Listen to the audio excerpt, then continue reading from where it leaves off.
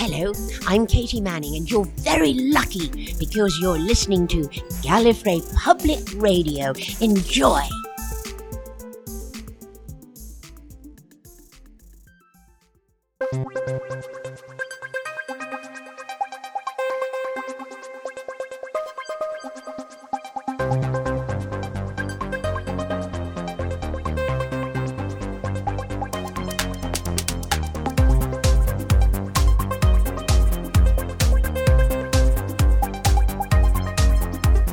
This is Gallifrey Public Radio, a weekly podcast dedicated to positive enjoyment of Doctor Who. We travel through classic and new episodes, explore the extended universe, and play a few games from time to time. We do discuss news, content that has been officially released, and the occasional interesting rumor, but we'll warn you before anything considered spoilers comes up.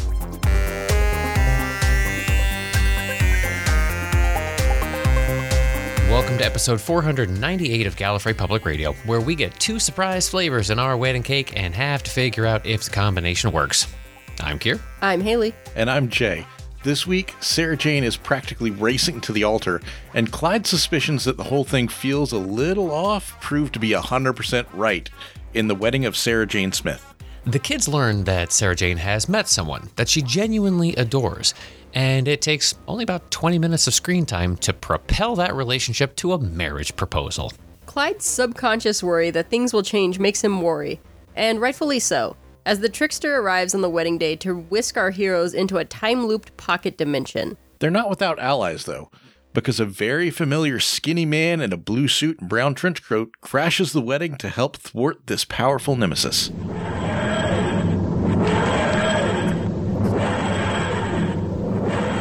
Each other's company, they have found happiness, fulfillment, and love, and they wish to affirm their relationship with this marriage.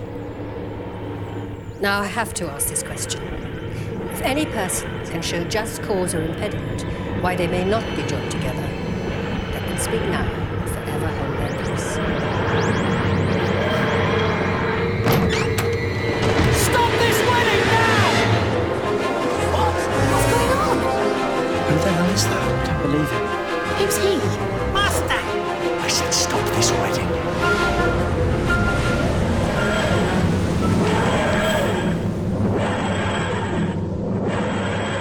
We have a story that involves our Sarah Jane core crew and the Doctor and K9 all in the mix. So I was kind of wondering for you two personally how the balance between the nostalgia factor and the solid storytelling factor actually weighed out.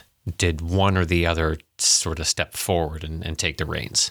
I think they did a pretty good job of letting the Doctor be the Doctor and doing doctor-y things, but not having him completely take control of the situation and still letting our usual cast of children be the ones to solve things in the end. I kind of agree. I feel like this was not the Doctor comes in and saves the day. Like, this felt like something that the kids typically would have been able to solve on their own. You know, we've seen them do this kind of thing previously. The Doctor's only real contribution, aside from, technobabble and things like that, was, Clyde getting the Artron energy off the TARDIS. Mm-hmm. But aside from that, you could have lifted the Doctor from this completely and the story wouldn't have suffered greatly. Yeah, I think that had to be maintained. If this wasn't something that that your Bannerman Road crew could have handled on their own, or through some alternative means, then you've got something that proves that it's like a weakness for your principal characters. When things get a little bit too challenging, and the adversaries are just of that particular caliber, even our titular heroes can't get us out of this and have to call in for the big league backup. But by the same token, if you had this opportunity to be able to bring the Doctor in and they weren't in some way intrinsically involved with getting to your solution set and defeating your BBEG, then why are they there in the first place? A contributor, but not the catalyst, I suppose. So yeah, I think it balanced pretty well for me personally. Yeah, I mean the doctor was there to explain what was going on, give the exposition, and hey, here's the clue that you need in order to solve this, and then is conveniently taken out of the equation. Mm. Yeah, I think they did a good job of letting him be part of the team, but not really taking over the team, which he can do if given enough leash. And has always had that sort of, well, in the few instances where we've seen Ten and Sarah Jane share screen time, their camaraderie is very level. It's not if this were a Tom Baker standing in front of Elizabeth Sladen again, it would still be that sort of Sarah Jane kind of pat on the head, sort of nearly condescending kind of power balance. But I think this time around, and we saw that from the first time in was it the school reunion or so, that when the two of them met again, this doctor has been humbled by all of the things that have occurred between their last interaction, and I think the doctor comes very much hat in hand to realize the importance that Sarah Jane had in the grand scheme. So I like the fact that there is reference to the doctor having met Luke already virtually. So there's that leads to my question: like, when exactly is this happening in the Doctor Who timeline? Since we're watching this so out of sync with that. Production wise, this was shot after the end of time. Okay, because I kind of got the sense at the end that this was part of his farewell tour that he did. Yes. Yeah, exactly. So you've already had the Stolen Earth, grand reunion. You've had all of these things, and remember, because it had to be at that point, because that was when K9 was handed over to be that force that was watching the black hole that had kept him busy through the first couple seasons. So yeah, this is the sort of the button up in the victory lap for Tennant before he bowed out. I like to think that this was one of the adventures that he went on shortly before. Right before like the end, when he goes to meet the Ood or whatnot, and when he shows up with the cowboy hat and stuff, it's like this was right before that. Mm-hmm. He knew that that his time was running out, and so he needed to stop and take care of some things. But I think it capitalizes on the fact that Tennant went out strong, and went out with it wasn't. The lead up to it, the fact that the public knew that it was going to be happening, wasn't something that was being treated necessarily very melancholy. It wasn't. It didn't have the kind of forced gravity and pathos that something like leading up to Matt Smith's exit was, where it was kind of it's going to happen. We're going to break your heart. We're going to have all these lead-up episodes where you're starting to feel really sad because this is looming on the horizon. Tennant's whole final stretch was all full tilt, whiz bang, full energy. He didn't pause for a moment until the final moments to start really twisting heartstrings. So he wanted to go out upbeat and powerful. So this was part of that. This, him skidding into the chapel and that sort of thing. That's you would expect that sort of thing from his second season, as opposed to here in the like we said, the victory lap. So they haven't been shy on this show about like really heavy topics, and this story really didn't do anything too differently. So I do feel like the Peter literally sacrificing his life for the woman he loves kind of got downplayed a bit. Like it didn't have that kind of weight that it deserves. Or is this maybe a subject that's just a little too mature for the target demographic to fully grasp? I don't know if it's necessarily too mature, but it's not something that I think they would want to linger on for too long, because it's something that doesn't necessarily have an immediate point of reference for your audience. So they're certainly aware. I mean, they understand relationships. They probably your target demographic probably to a certain degree understands romantic involvement and devotion and those kinds of emotions, but to the depth of even to the point of a marriage or that kind of a commitment that, or in this sacrificial gesture that Peter makes, doesn't necessarily have something that they can land on. So, but they're aware enough to know that, okay, this has significance. This is really important. This is a testament to these feelings that these characters are expressing that I'm not wholly unfamiliar with. I just don't have a personal point of reference for, other than maybe some adults in my life that have said these sort of things or platitudes that get mentioned. So I think they handled it to about as much as you would expect a 12 to maybe 15-year-old audience to really want to sink into, before it just becomes a matter of, okay, sure, if that's what you say, okay, they must love each other very much, sure. And the thing that got me thinking about it was just that Liz Sladen sold the emotion in this one. Like, she was so good in this episode, and it really got me thinking. I'm like, this was a traumatic experience. Like, there was a lot of things going on right here, and it just gets swept under the rug kind of quickly. And so it really kind of stood out to me, like, there needs to be some more attention paid to this. Well, and something that I thought about kind of after finishing is that they kind of kept it quick and at a younger level by having it all happen in this episode. We didn't get Peter introduced 4 stories ago and have them slowly develop this relationship over the run of the show. He comes in at the beginning of this, at part 1 of this story. They introduce him. You are immediately suspicious of him because, he came out of nowhere, and he in 20 minutes is ready to propose and get married. So when he goes, there's less emotional investment into the character than if they had told that story some other way. Yeah, it's true. It's, again, an example of the careful balance that this show strikes on many of its choices. Give a certain degree of that to Gareth Roberts for his writing and being aware, or perhaps being from time to time reminded by Davies or whoever it may be that you have to be cognizant of your target audience and what their capacities are.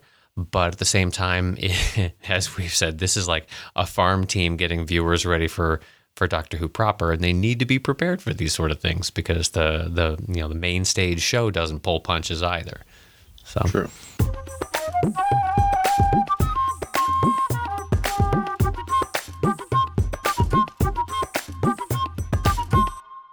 All right. Well, I know the 3 of you last time discussed the guest roster for the upcoming Li Who 60th anniversary summer special. Normally happens in November. We're going to do it over the summer for various reasons. Nothing exciting has happened recently that's going to make me regret missing this, has it?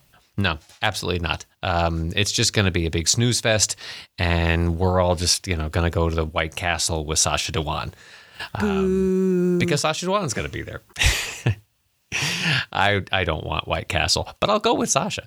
Yeah. So latest addition to the roster, he's going to be there for specifically just for the Saturday and Sunday. Even though this is going to be a Friday, Saturday, Sunday event, he'll be coming in Saturday, Sunday to do a handful of panels, do some signings and some photo opportunities, and just make everybody genuinely happy because that man has a huge presence.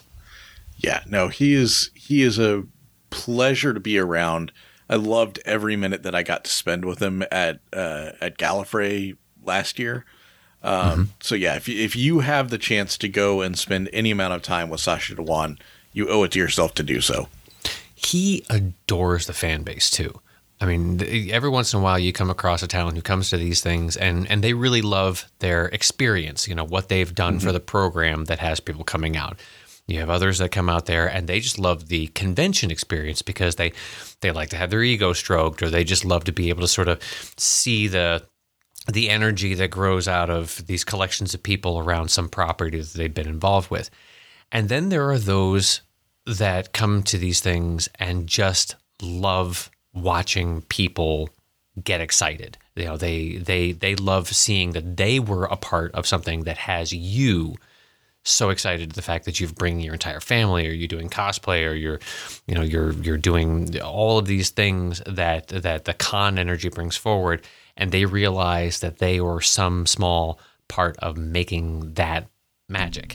So yeah, it's he's a rare breed, and the fact that when we saw him, he's there the same year Mandeep was there, and she's another one who's just like that, and the two of them were like popcorn kernels, just ping, ping, ping, ping, ping, ping, ping.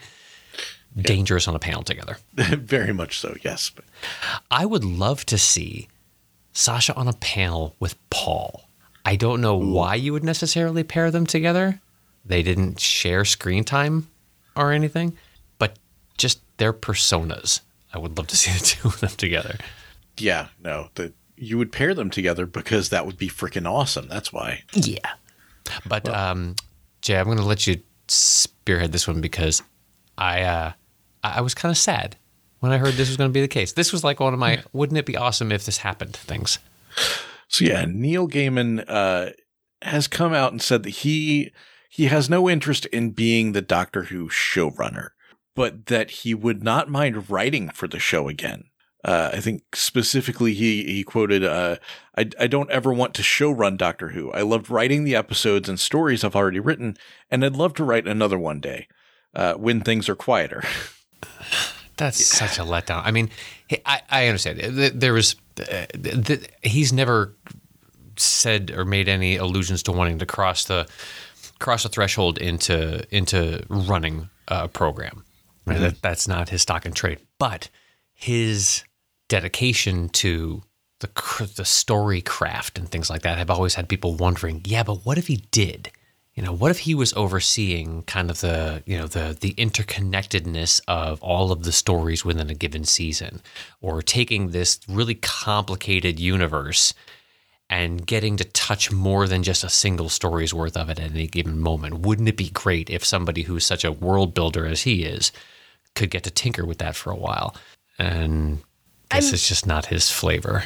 You know, Doctor Who is still a British show. I don't know if they would ever go to the style, but if they did go to a writer's room style, having him be one of the voices in that room could be a happy compromise for us as fans to get him touching more than just a single story without burdening him with all the other obligations of being the showrunner.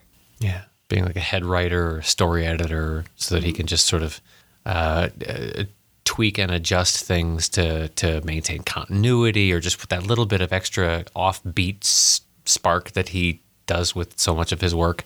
Mm-hmm. But I can understand, like you said, when things are quieter, I don't think things are going to get any quieter for him with everything that's going on.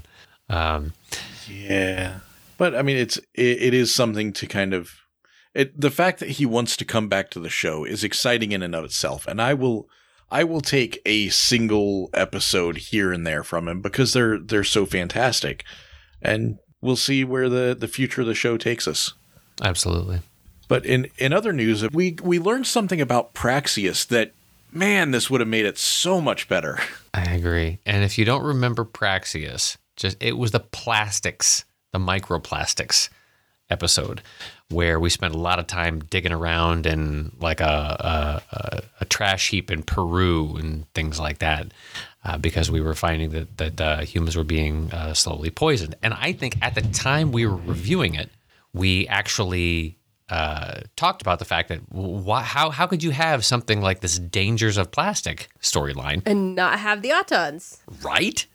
Yeah. So leave it to your writer at the time, Pete McTighe, who's been showing up at various cons and things. And he's very outspoken. He gets a chance to share quite a bit of interesting information. Said, yeah, that was some of the original intent, but for whatever reason, it got trimmed out for complexity.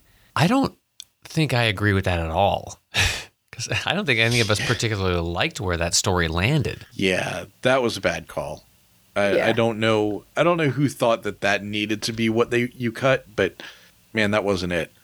Yeah, the mention in the interview is that it was a collective decision, but obviously, Chris Chibnall as a showrunner was sort of at the forefront of that. But that there was a budgetary concern with it, and I thought, wow, these are mannequins. I mean, as opposed to, I didn't want to have to go back and watch Praxeus again, but I might go back and watch Praxeus again to see if that was actually handled in a very budget conscious manner. I don't remember how it all manifested itself as far as the drama and the intensity, whether that was done with practical effects or special effects or whatever, whether it was just assumed and it was just drama through dialogue. Well, last time we saw the Autons, they put some weird makeup on people's face to make them look more plasticky and then cut to the hand opening up as a gun. Like, that doesn't seem like it's going to take a lot of budget. Shouldn't. But maybe if you were trying to do it with the most modern twist to it and in order to try and sell it, the premise would have to be done in some sort of you have to kind of raise the bar. Mm. And if you're going to raise the bar, maybe that raises the budget, and they just didn't want to allow for that because they were spending so much on that orphan planet thing with the dregs. Why would you bring that up? Well, because that was the same season, and it was it was an off-world adventure, and that requires a lot of sets and prosthetics and stuff. So that probably blew the budget. I'm assuming. I'm guessing. I'm predicting. But one thing that I saw come by in the news this week that isn't really news, it's kind of a name check, but it makes you feel good, is that even really, really brilliant astrophysicists are giant Doctor Who nerds too. And sufficient nerds to be able to say, yeah, sometimes the show gets it right, or at least they describe it right. Yeah, so apparently one of our favorite quotes, the wibbly wobbly timey wimey, is scientifically accurate. It's canon. It's world canon. I mean, it should come as no surprise that astrophysicists are Doctor Who nerds. How do we think they get scientific consultants? Yeah, true. Yeah. And to a certain degree, we know a lot of astronomers and rocket scientists and things like that are fans of the show that watch it for obvious entertainment reasons. But there's also a certain degree of sinister satisfaction to watch and tear apart the pseudoscience too. So you sort of gain on both sides. This apparently, that descriptor of the fact that time is a massive unknown and is unpredictable at times and has theoretical aspects to it that make it extremely unstable, wibbly wobbly, is accurate. You got wormholes out there. The concept of faster than light travel. These are all still live topics. So if that kind of thing is possible, then yeah, timey-wimey, it applies. And it's a big ball. So I'm waiting for them to justify Jeremy Bearimy now. Right, there you go. That's when you untangle the ball a little bit, that's what it folds out into. Mm-hmm. Yeah, exactly. It's all connected.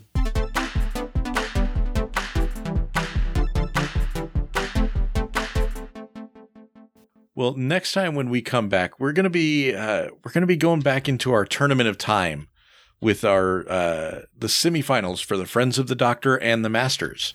Yeah. And I for one am not looking forward to this at all. No. I have a feeling that this is actually going to be worse than the finals. Just a prediction, because just to give everybody kind of a refresher here, when it comes to the Friends of the Doctor, which are non-companions, these are sort of slightly on the periphery characters.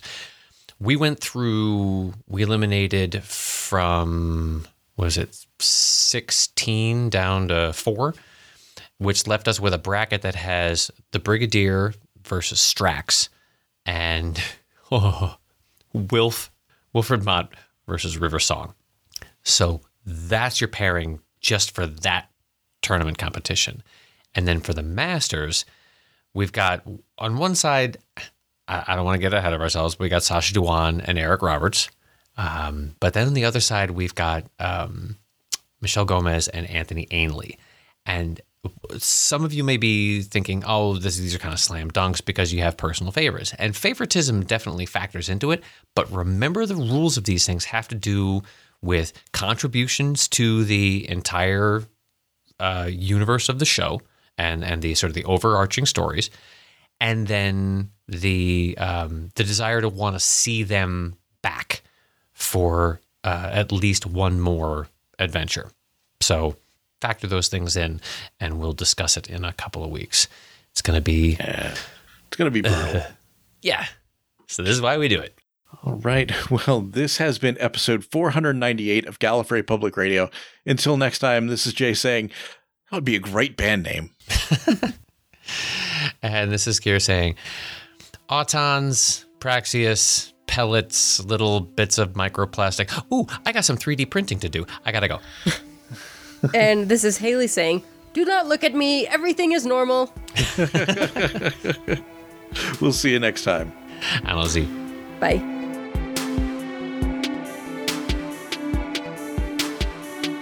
Thanks for joining us for another episode of Gallifrey Public Radio. Want to keep the conversation going? You can find us on Twitter, Facebook, Instagram, and YouTube, or just send us a good old-fashioned email to feedback@gallifreypublicradio.com. You can also give us a phone call at 754-225-5477. That's 754-CALL-GPR, and you may hear your voice on a future episode of the show. Everything's got to end sometime, otherwise nothing would ever get started. Join us next week for a brand new episode.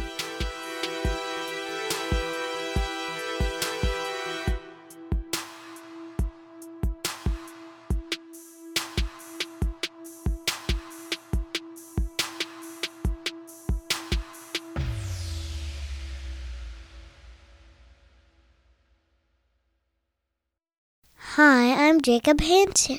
Gallifrey Public Radio is copyright 2023. We'll see you next time.